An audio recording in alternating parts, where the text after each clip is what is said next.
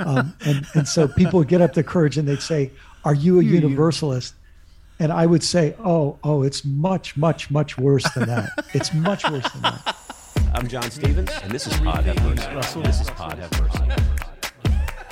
Today we have a writer and an author, a speaker, really a public theologian, and a person I've followed for the last 20 years. I heard about him, Brian McLaren, when I was at Fuller Seminary through a mutual. I guess it was a friend of his as a mentor and professor of mine named Ray Anderson, and so.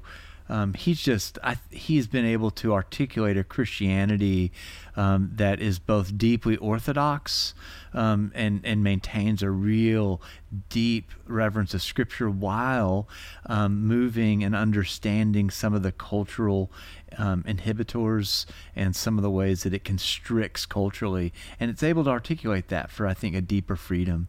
And so I have recommended his books the last 15, 20 years, and I'll continue to do that. I think he's a great thinker and super generous with his time. Yeah, too.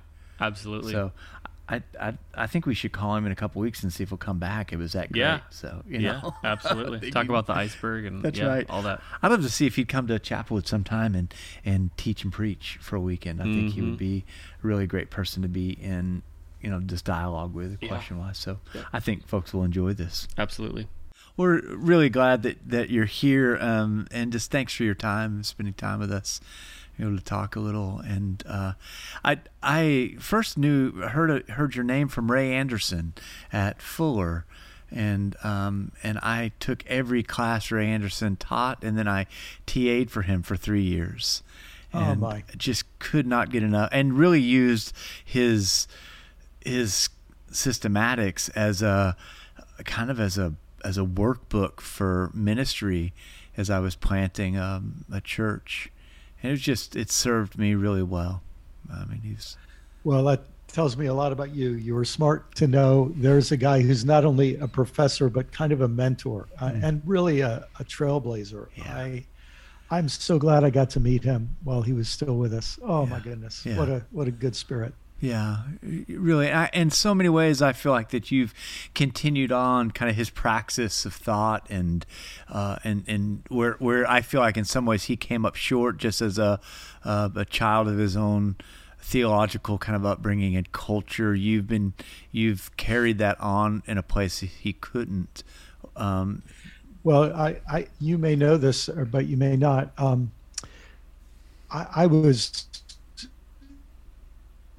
I got at Fuller, and Ray and I met when I was there, and he really kind of said that to me. He said, "I want you to keep going, please." And he was just so encouraging to me as kind of a younger brother, and it was very meaningful. That's fantastic. You cut out at the very first part of that before the Fuller.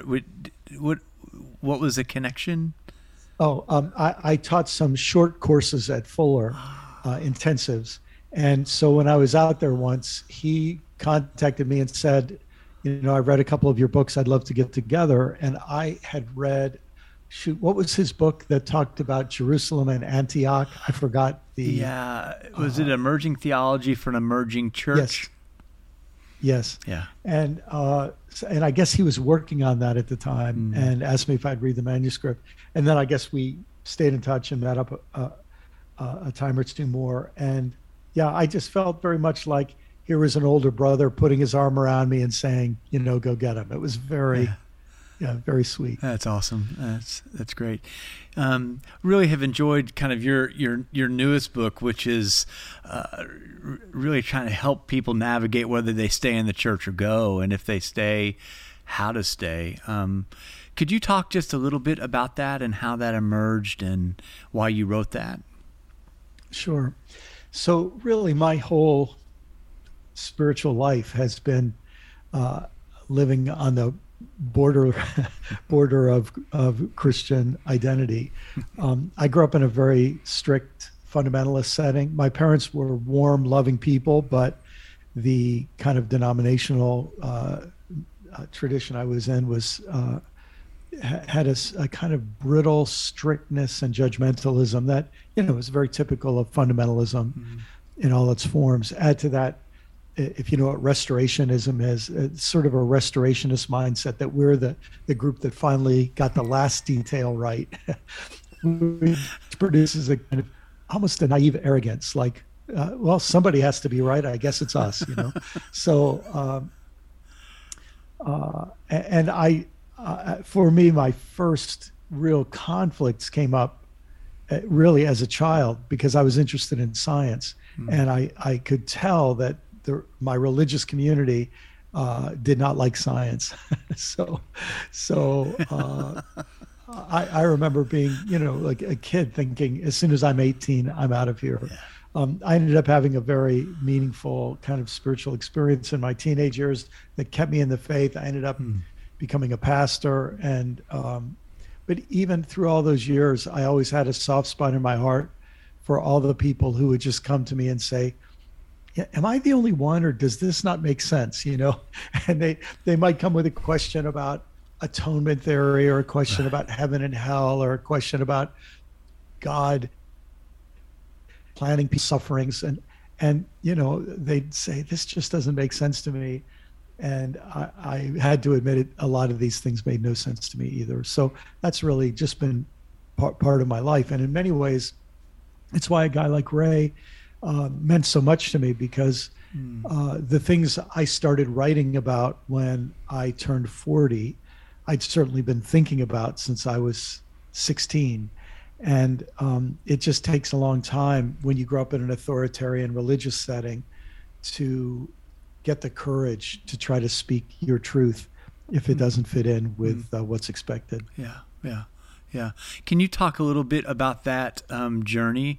Because it's interesting to me. I mean, growing up as a fundamentalist evangelical, kind of that progression that you've made to where now you are part of the Living School and Richard Rohr's and so many other things that you are doing and how you're thinking.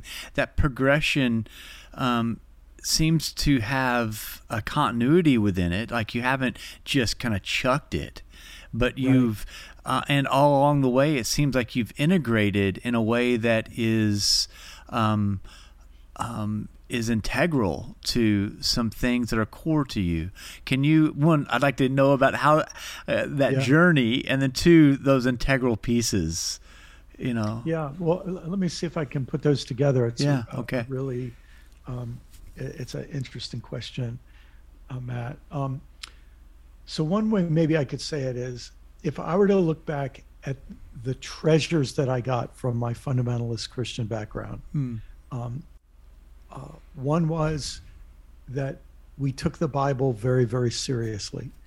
And that has stayed with me. I just preached last Sunday, and I remember after my sermon, I just thought, what a fascinating book the Bible is. And I can't believe people get the chance to really think about it and get other people thinking about it. And, but because I took it seriously through my life, I no longer could take it literally.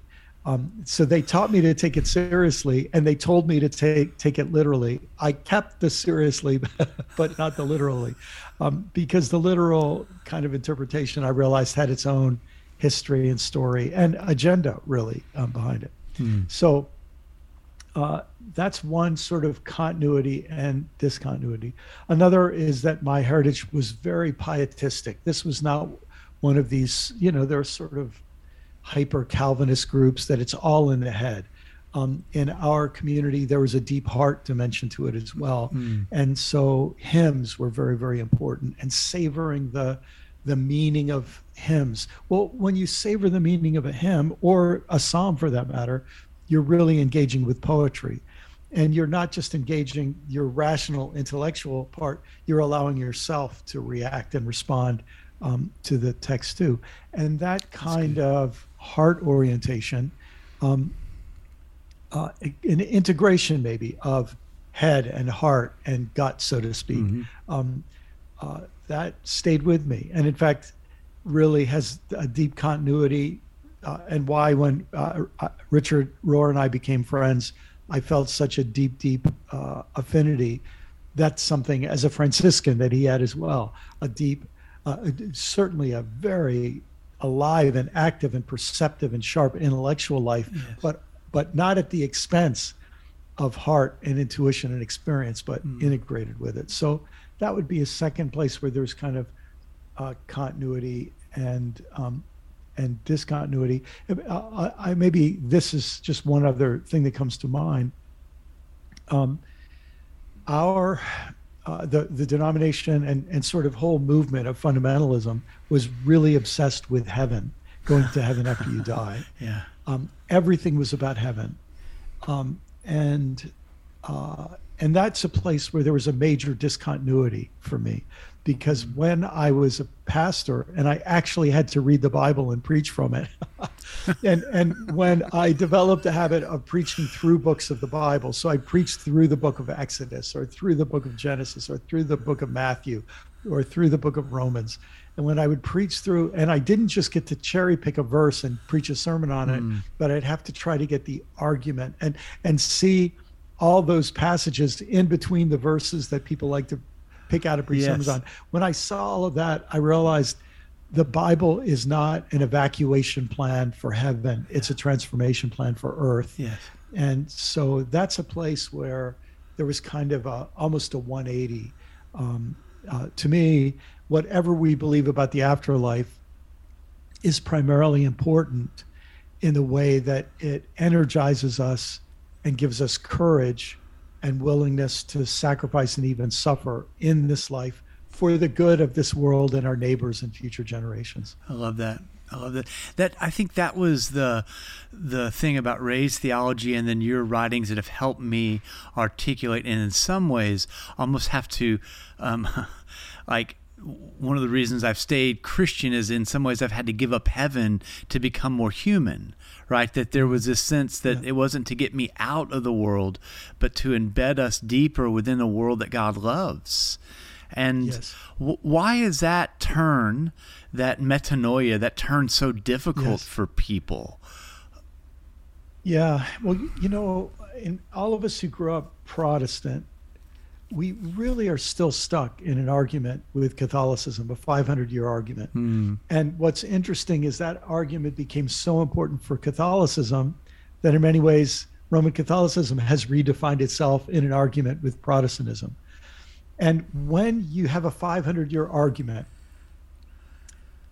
the things that you argue about become more deeply embedded. Ingrained. Yeah, that's interesting. So the way that we framed our argument with Roman Catholicism was, you have the wrong way to get to heaven, we have the right way to get to heaven. And so ironically, by having that argument, both sides deepen their obsession with heaven. Yeah. And I mean, this is so incredibly obvious, but when you're taught, I was taught to read every single verse in the Bible in light of a heaven-centered narrative, right? Yes. Of what happens after you die. That this life is really just like an exam that you take to see if you get entrance into the real stuff, graduate university in heaven, you know? So, but I remember when it suddenly dawned on me that in the Lord's Prayer, we don't pray, "Our Father who art in heaven, hallowed be thy name. May we go to heaven where your will is done, unlike here on earth." That's not what we pray. The whole prayer is for the kingdom to come to earth. Yeah. I mean, it's so unbelievably obvious. Or you get to the very last chapter of Revelation, and it doesn't end with us all going to heaven. It ends up with the New Jerusalem coming down to earth. Right. And so, yeah, it's there everywhere, but we're trained so well, so much energy goes into keeping us from seeing that very, very obvious thing. And of course, it's not just sermons, but it's hymns and you know, just everything is framed around this invisible narrative. I was reading some of Kester Bruin's work, and one of the things he talks about is this, like, not just Christianity, but really our culture, that it kind of starting maybe in the late 60s was desiring to get up and out of here. And whether that was like the space program or LSD or this kind of ecstatic Christianity, it was all this desire to leave this place of earth and to find someplace else to go, right? Yeah. And I think that deep escapism is ingrained within our own faith as a part of that, where the burden of what it means to be human, like our Christianity, doesn't get us out of that either. It embeds us deeply within that even polarity, that tension between both joy and pain. They're inescapable, right? Yes. Well said. And it feels like there are these two polarities and both seem to be active today. One is, as you say, this sort of escapist modality. Mm-hmm. And then there's this other that is a kind of desperation modality that says it's all up to us. This is the last gasp. This is the most pivotal moment. So throw your ethics out the window, because, like, as we're having this conversation, people will be listening to it at all different times, but as we're having this conversation, the hearings are going on for the January 6th committee. Right. So you have just all of these, I guess millions of people in the United States who really are okay with throwing out the Constitution, and as long as our side wins at the end, it gets to enforce the Constitution. There's a desperation in it. And I think in that way, both extremes have a certain desperation behind them, or you might say despair. This world is insalvageable. There's nothing we can do. So either man the lifeboats because the Titanic is sinking, right. There's no hope, or pull out your guns and let's stage an insurrection, and because the Titanic is sinking, let's have a mutiny because the ship is about to sink. So that desperation to me is, I guess you could say desperate people might run this way and they might run that way. The desperation, though, makes them not often act with a lot of forethought. Yeah, that's right.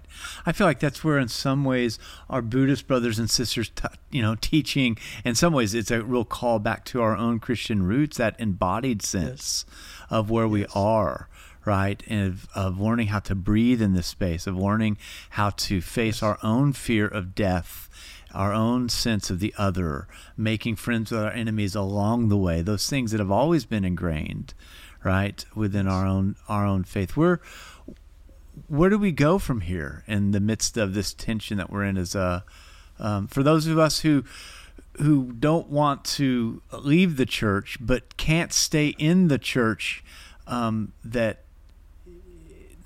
continue to perpetuate some of the things it's perpetuated, how do we continue to move forward? Yeah. Well, maybe I could say two things about that. One, something in this book, Do I Stay Christian, that I did on at least two different occasions in the book, is I do these big overarching reviews of Christian history. Yeah. And I put a lot of work, it's easy to write a review like that. And it's also easy for it to be inaccurate. So I really tried to, make sure that I was giving an accurate portrayal in these big narrative arcs. But one of the things that you see is that the Christian faith has been pretty abysmal on a number of occasions. I mean, there are some low points. Yeah. You go late first century, early second century, when a big sector of Christianity turns anti-Semitic and never turns back. I mean, it infuses into Christianity this ugly, supersessionist, anti-Semitic strain. I mean, that's a pretty bad thing. And then a couple centuries later, the bishops make a deal with an authoritarian leader named Constantine. And I mean, a lot of what we see going on in Brazil and the United States and many other places involve Christian leaders doing similar kind of deals with authoritarian leaders today.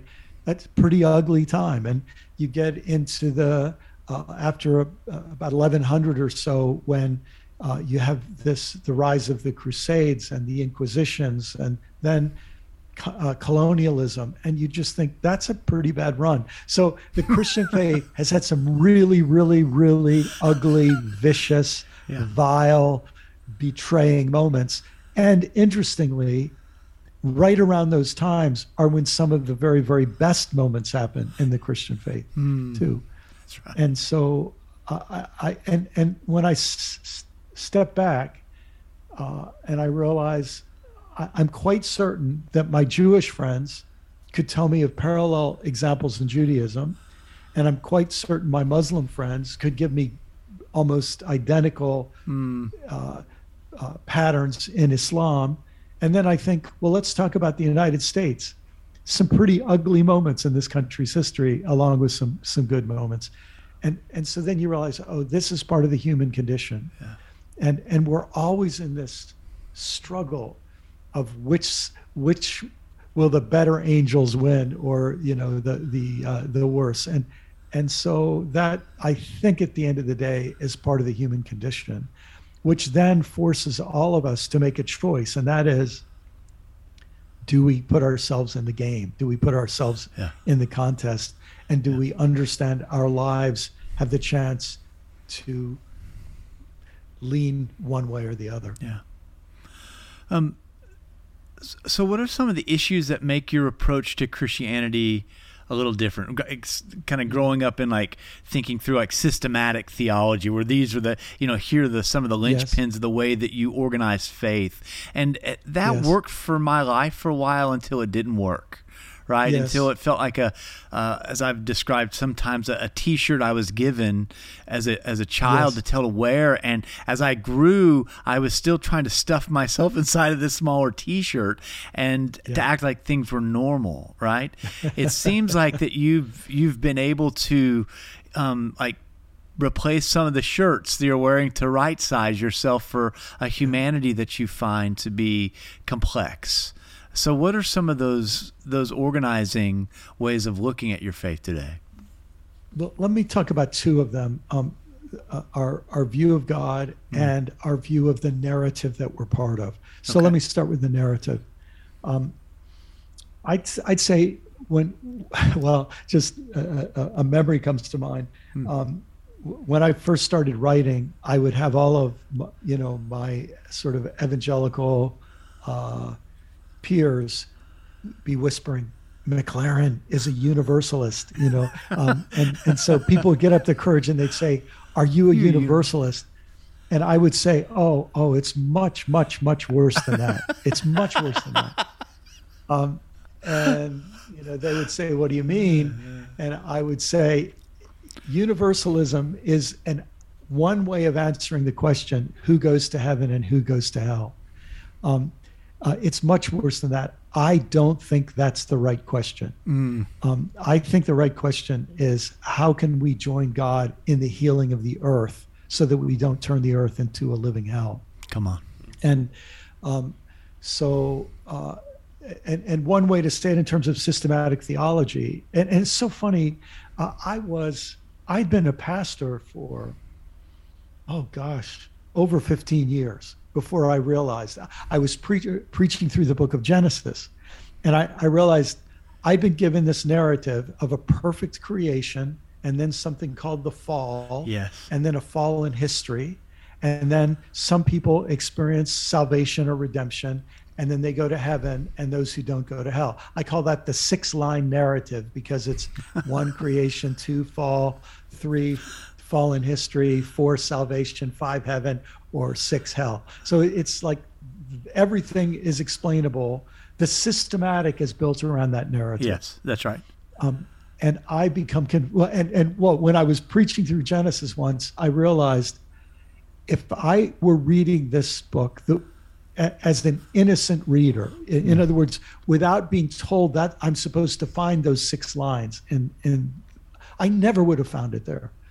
And then I realized, of course, my Jewish friends, not one single Jewish scholar reads about a perfect creation and then a fall. The term "the fall" is something they would never use, and so I realized that this narrative has framed everything for Christianity. I think the narrative emerges around the time of Augustine and becomes the dominant narrative after Augustine. But in the early days of Christianity, it wasn't there. And by the way, it becomes the dominant narrative in Western Christianity. In Eastern Orthodoxy, that's not the dominant narrative. So that's the first thing. Sorry for that long discourse there, but but what happens is when that's your narrative, it gives you pre-packaged assumptions about what God is like. That's right. And God is primarily an absolutist perfectionist judge who is willing to torture people for eternity for the smallest legal infraction. And in fact, you don't even have to do a legal infraction because it's inevitable. You will, just because the first humans, in a story you have to take literally, they committed a legal infraction. That means all of their ancestors will be tortured forever. I mean, talk about an unplausible storyline for a good God, but it's what we ended up with. And another older evangelical who like Ray Anderson was very good to me was Dallas Willard. Oh yeah. And Dallas used to say, if your view of God is distorted, the more devoted you are, the sicker you are.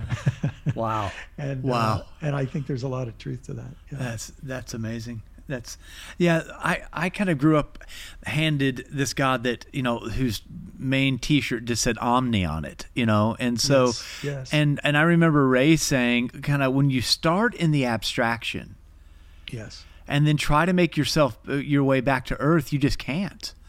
Right. Yes, and yes, he used to say things like, at the beginning of Jesus's ministry, he could walk on water. At the end, he couldn't carry his own cross. So where is power? Right. Yes. And this idea of power has to be given up for the sake of relationships that are transformative in the earth. Right. Yes. And I think that's one of the things that Christianity has lost in this up and out theology, or right by might theology. Yes. That we then can have these justifications to other each other into oblivion, right? So true. And it seems like at times the church that I've been a part of all my life, it's trying to find the plot amid it all. Yes. And it's there. Yes. It's just covered up in so many ways. Yes, I think that's really true. And I remember the first book that I wrote directly about this came out in 2010. It was called A New Kind of Christianity. Mm-hmm. I'd been dealing with this from some of my earlier books, but that's when I first talked about this 6-line narrative. And what I realized when I drew that on a napkin one day in a little coffee shop, I realized that's the narrative that's been there my whole life, and nobody ever made it explicit. I finally was able to make it explicit after, however, 45 years or whatever. And once it's explicit, you can ask yourself, is that legitimate or not? And it was interesting when that book came out, this one evangelical scholar basically just went after me because he said, that is the biblical narrative. That's the only one. It's the only one. If you don't hold that narrative, you cannot be a Christian. So I was sort of glad that by me making it explicit, it let people say yes or no. Yeah. And it's one of those things too, that as soon as you question that narrative, there are a whole lot of places you can't get a job. That's right. Because that narrative really is what makes things tick. Yeah, right. And when you talked about othering, oh my gosh, that narrative says the world started with everything good. The universe started with everything good, and it ends with some minority experiencing goodness and the vast majority experiencing eternal conscious torment. Yeah. Like all I could say is what kind of a good God would right. even start such a story, right? But here's the thing. If that's what God is doing in the world, we should, and we think that's the God we should emulate, then of course we'll do a lot of othering. Yeah. We're following the example of God. Right. And of course we'll find ourselves, nodding or winking at torture and other kinds of harm, Right. because it's morally present in the Supreme Being. That's right. So, yeah. No, like Alyosha, there's a part of me at some point that had to give the ticket back. Yes. that ticket that said, "Oh, if this is who God is, right? Rwanda, Dachau, Yeah. The othering of African Americans in our country, whatever that is." And this is what it means to be Christian, to align myself with these things theologically. I didn't sign up for that. That's Yes, it's so interesting you say that, because a fellow I have a lot of respect for named Brian Zahnd, a pastor in Missouri. Brian Zahnd wrote a book called Sinners in the Hands of Angry Christians, I think was the title. What a great title. And of course, playing on the old Jonathan Edwards, Yeah. Sinners in the Hands of an Angry God. But what I realized as I went through that process, I really wasn't deep in my heart afraid of God. I knew God was love. Yes. I knew that, as it says in John 14, so interesting, people always like to quote John 14:6 about I am the way, the truth, and the life. No one comes to the Father except through me. And then they missed the verse a couple verses later where Jesus says, whoever has seen me has seen the Father. So how many people did Jesus torture? How many people did Jesus kill? How many people did Jesus hate? How many people did Jesus, scapegoat and shame?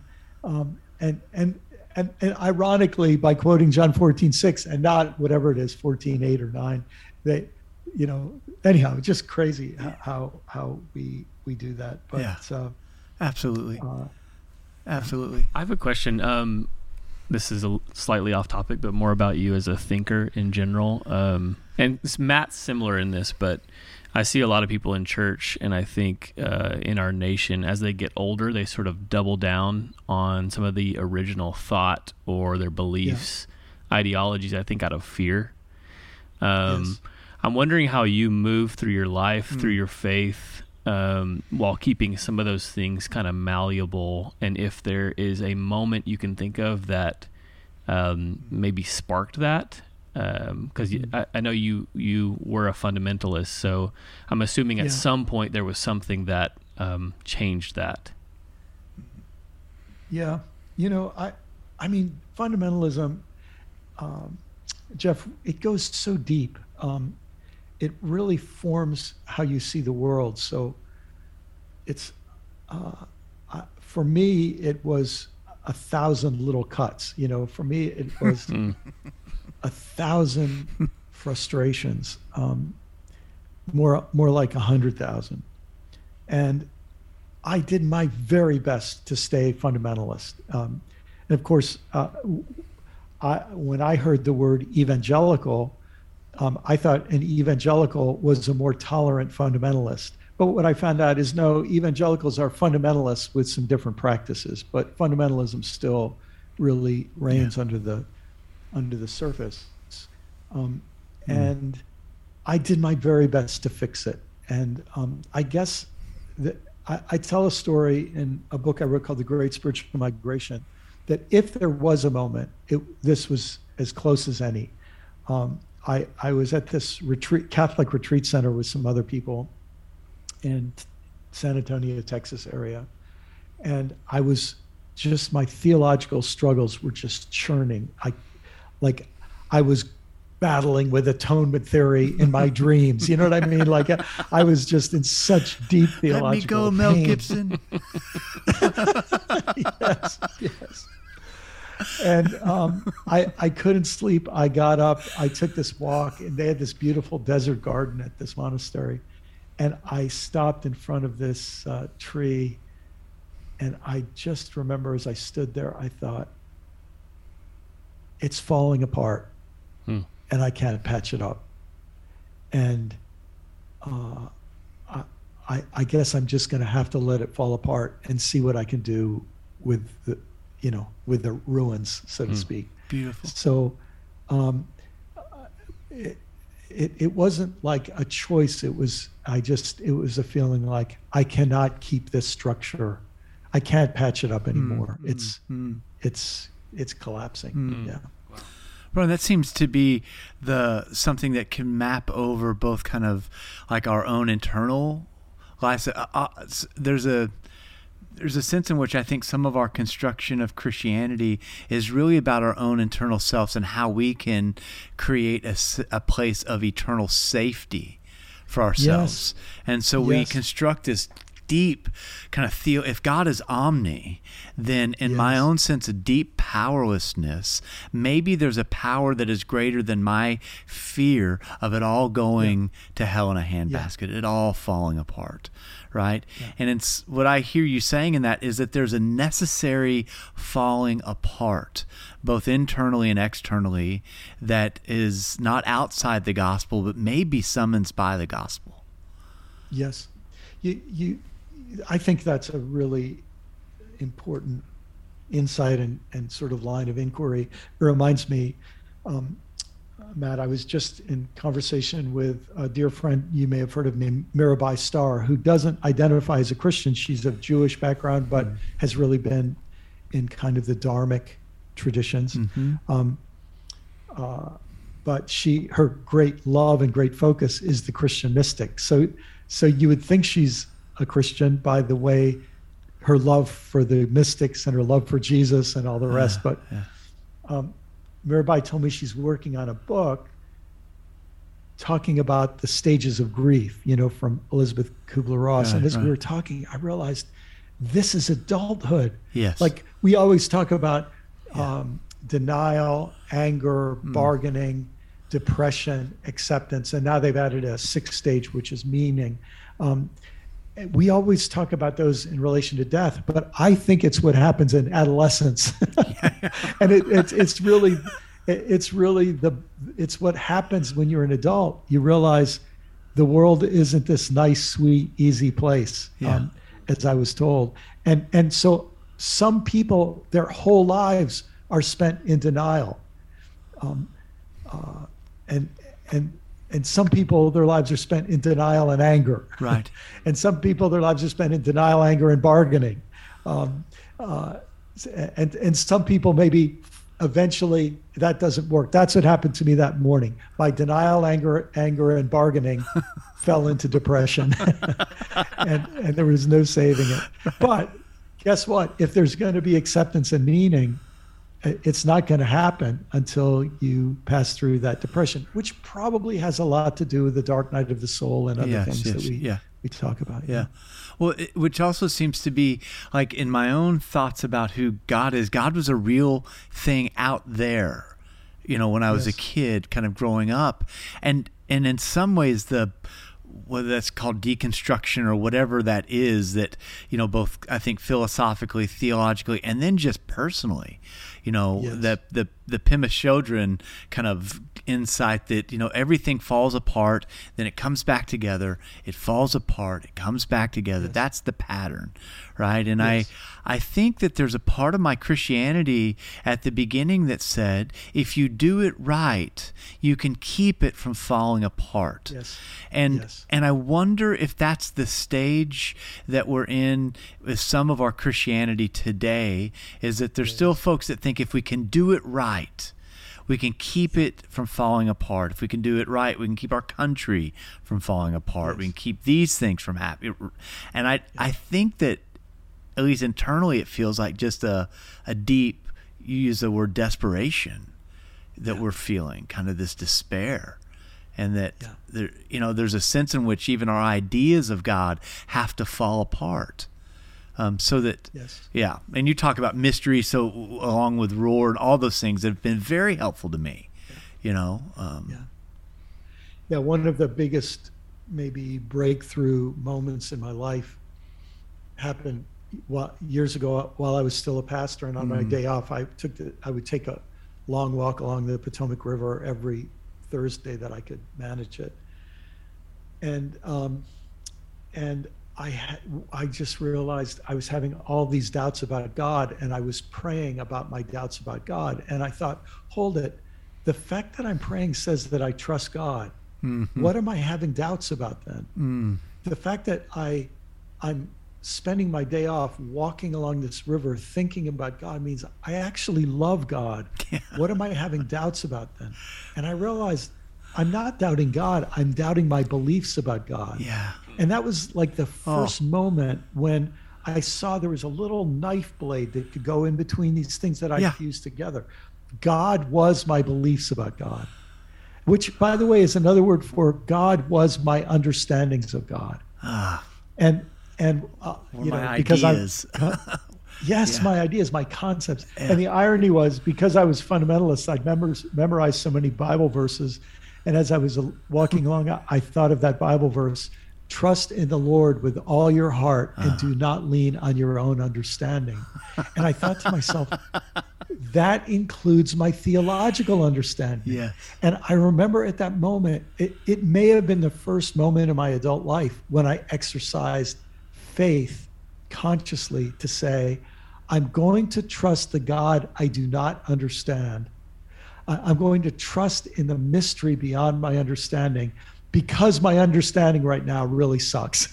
You know, my understanding takes me nowhere. My understanding leads me in vicious circles that take me to not good places. Yeah. And it was, so trusting was an act of not leaning on my own understanding. Yeah.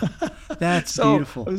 I was glad I'd memorized that Bible verse, you know. That's awesome. That's great. Well, one of the things that, like, as we're United Methodists, and one of the things that the denomination that we're struggling with right now, obviously, is just the whole area of human sexuality. Yes. And I've watched you over time shift in your understanding of human sexuality, and I wonder if you could talk about that a bit. And then also how you hold open folks that don't think the same way as you do around these things. Because in some ways, this has become kind of a litmus test for who's in and who's out in a way that I don't think it's necessary. You know what I mean?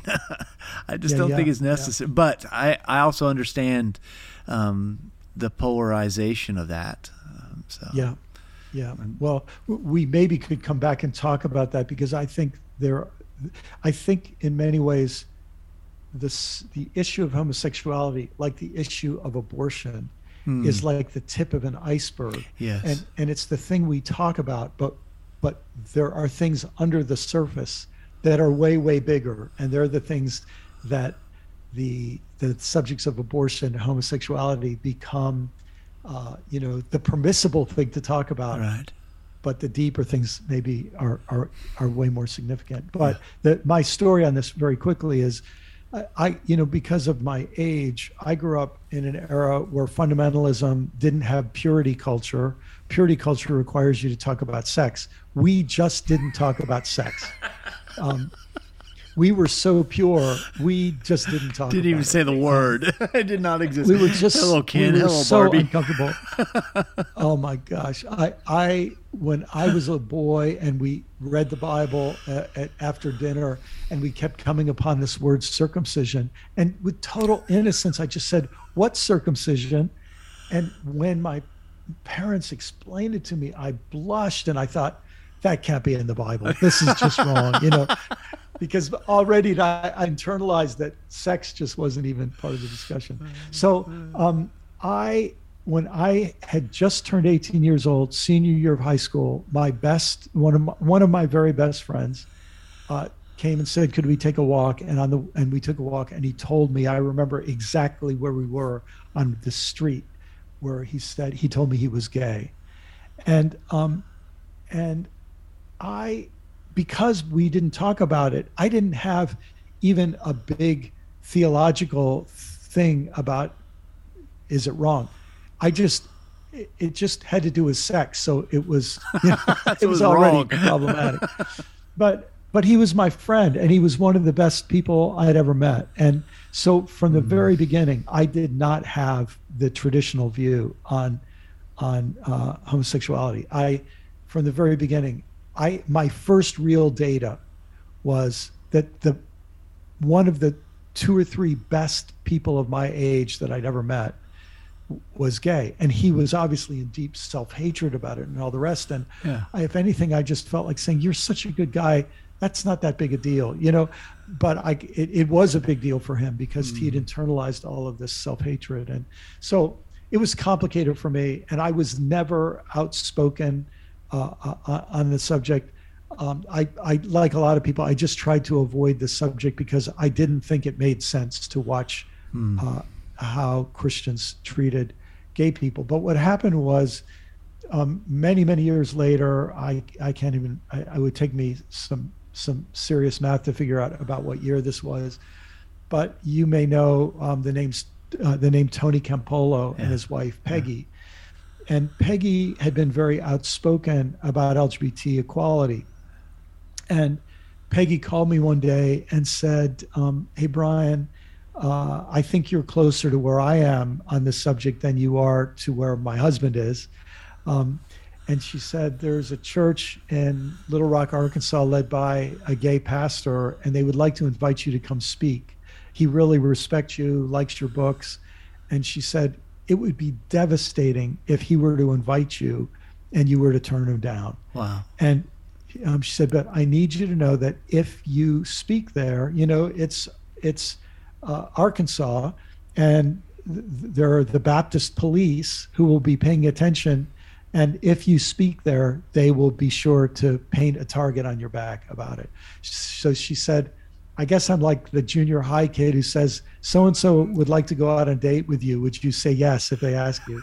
And so I said, it just in my heart, I knew I had to say yes. And so that meant, going public about that I was willing to go public about not stigmatizing LGBTQ people. Well, the thing that I had no way of knowing, that event where I spoke was either in November or early December, I forget which. I think it was in December, early December. And March of the following year, I have 4 children. One of my sons came out, and then a few months later, one of my daughters came out. So I have 4 children. 2 of my children are gay, and I was so glad that I had, in a sense, already gone public on that issue before my kids. And I wasn't one of those people who thought that, was afraid that my kids were gay. I just never even thought about it. I never crossed my mind. But anyway, that's the too long version of my story on this subject. I know that we're probably needing to wrap up soon. How do you hold open conversation with folks in this way, folks that have not either had those experiences but are still struggling to say, well, that's a bridge too far? Yeah. Well, I mean, the truth is, I don't think. Well, to me, it's very ironic for Methodists because Methodists have women ministers. Oh, and if there are verses that say you can't have women ministers. So the people who won't accept gay people because of Bible verses they can quote, the 6 so-called clobber passages. Well, you can find those kinds of passages about having women ministers. So to me, or it's divorced just people. Always yes. So what this says to me is that this issue isn't the issue. Okay. That's when I said the tip of the iceberg. So when people want to talk to me about it, I just, from the start, I know that this issue is not the issue. Okay. There are deeper issues. And the deeper issues usually have to do with belonging. That if I were to come out in acceptance of gay people, my parents would reject me, or my congregation would fire me, or the top 3 donors in my church would withhold their giving. And so what I realize is these are almost always issues of belonging, way more than they're issues of, biblical interpretation. So I start with just empathy for the predicament that people are in with belonging. and then what I guess I try to do is I just try to say, well, listen, if you want to reject gay people, then you need to reject me too. I'm not gay, but gay people are my family. Gay people are my friends. And so if you're going to reject people, you're going to have to reject me too. And a lot of people say, okay, I'm happy to do that, you know. But I suppose what I want to do is I want to say, this issue of belonging goes both ways. It does. So for you to keep the Yes. good graces, stay in the good graces of these people who you know they'll reject you, just realize that that has consequences too of other people you will then have to reject. Beautiful. Beautiful. Thank you. A couple rapid fire questions. Who are you reading right now that is having an impact on the way you're imagining the world, yourself, and others? It's funny you say that. I just, there was a book I was supposed to read in graduate school that I never read. Yeah. By Stanley Fish called Self-Consuming Artifacts. And I found a copy from a public used library bookstore, from a public library that ended up at a used bookstore. And so that's the book I'm reading right now. Just it's helping me understand myself as a writer. It's a book about literary criticism, and it's just absolutely fascinating. But if I were to say two of the most meaningful, important books that helped change the way I see the world, one of them is called Braiding Sweetgrass by Robin Wall Kimmerer. I just can't recommend that book highly enough. Great book. Helping us see the world from an indigenous perspective. And then I read a novel a couple of years ago, probably the best novel I've read since I was in graduate school, called The Overstory. And a book about trees, but it's a book that makes you see the world differently. Okay. That's great. Yeah. That's great. Instead of, when you're done with the book, instead of thinking, this is a world of human beings with trees in it, you think, this is the planet of trees with human beings in it. That's awesome. What's on your playlist, music-wise? Oh my goodness, I'm a big singer-songwriter person, so I'm always looking for great singer-songwriters. Probably three of my favorites these days are, of course, I've been a Jackson Browne fan since I was a kid. Bob Dylan. I mean, I just never get tired of Dylan. But there are a couple of, I don't know if you're familiar with David Wilcox. Oh, yeah. One of my favorite singer-songwriters. Yeah. Another is Carrie Newcomer, phenomenal singer-songwriter. And then another is Andy Gullahorn. Oh my goodness, what Andy's great. Andy's great. Yeah. I've gotten to know him. Oh, and another one of my favorites just passed away last year. Who's a good friend, Fran McKendry. Okay. Just beautiful music. Yeah. What poetry are you reading? Let's see. I read poetry all the time, and often it's poetry I read because I use it in talks that I give. Okay. But Mary Oliver, Wendell Berry are people I'm always going to because their poetry works really well. Yeah. Padre Gotuma is a dear friend, and I love his work. He has a poem called, I believe it begins, God of Change, and it is just really relevant to a lot of things we've talked about today. That's great. Brian, thanks so much for your time with us. We just can't thank you enough for just your openness and generosity of heart and spirit and mind. You're a gift to not only our lives, but the world writ large. So thank you. Thank you. Well, thanks so much. Thanks for having me. Keep up the great work. Okay. We'll see you. God bless you. Hello, neighbor. How are you? Really wanna shower you with love. Hello, neighbor, how are you? Really wanna challenge you to love.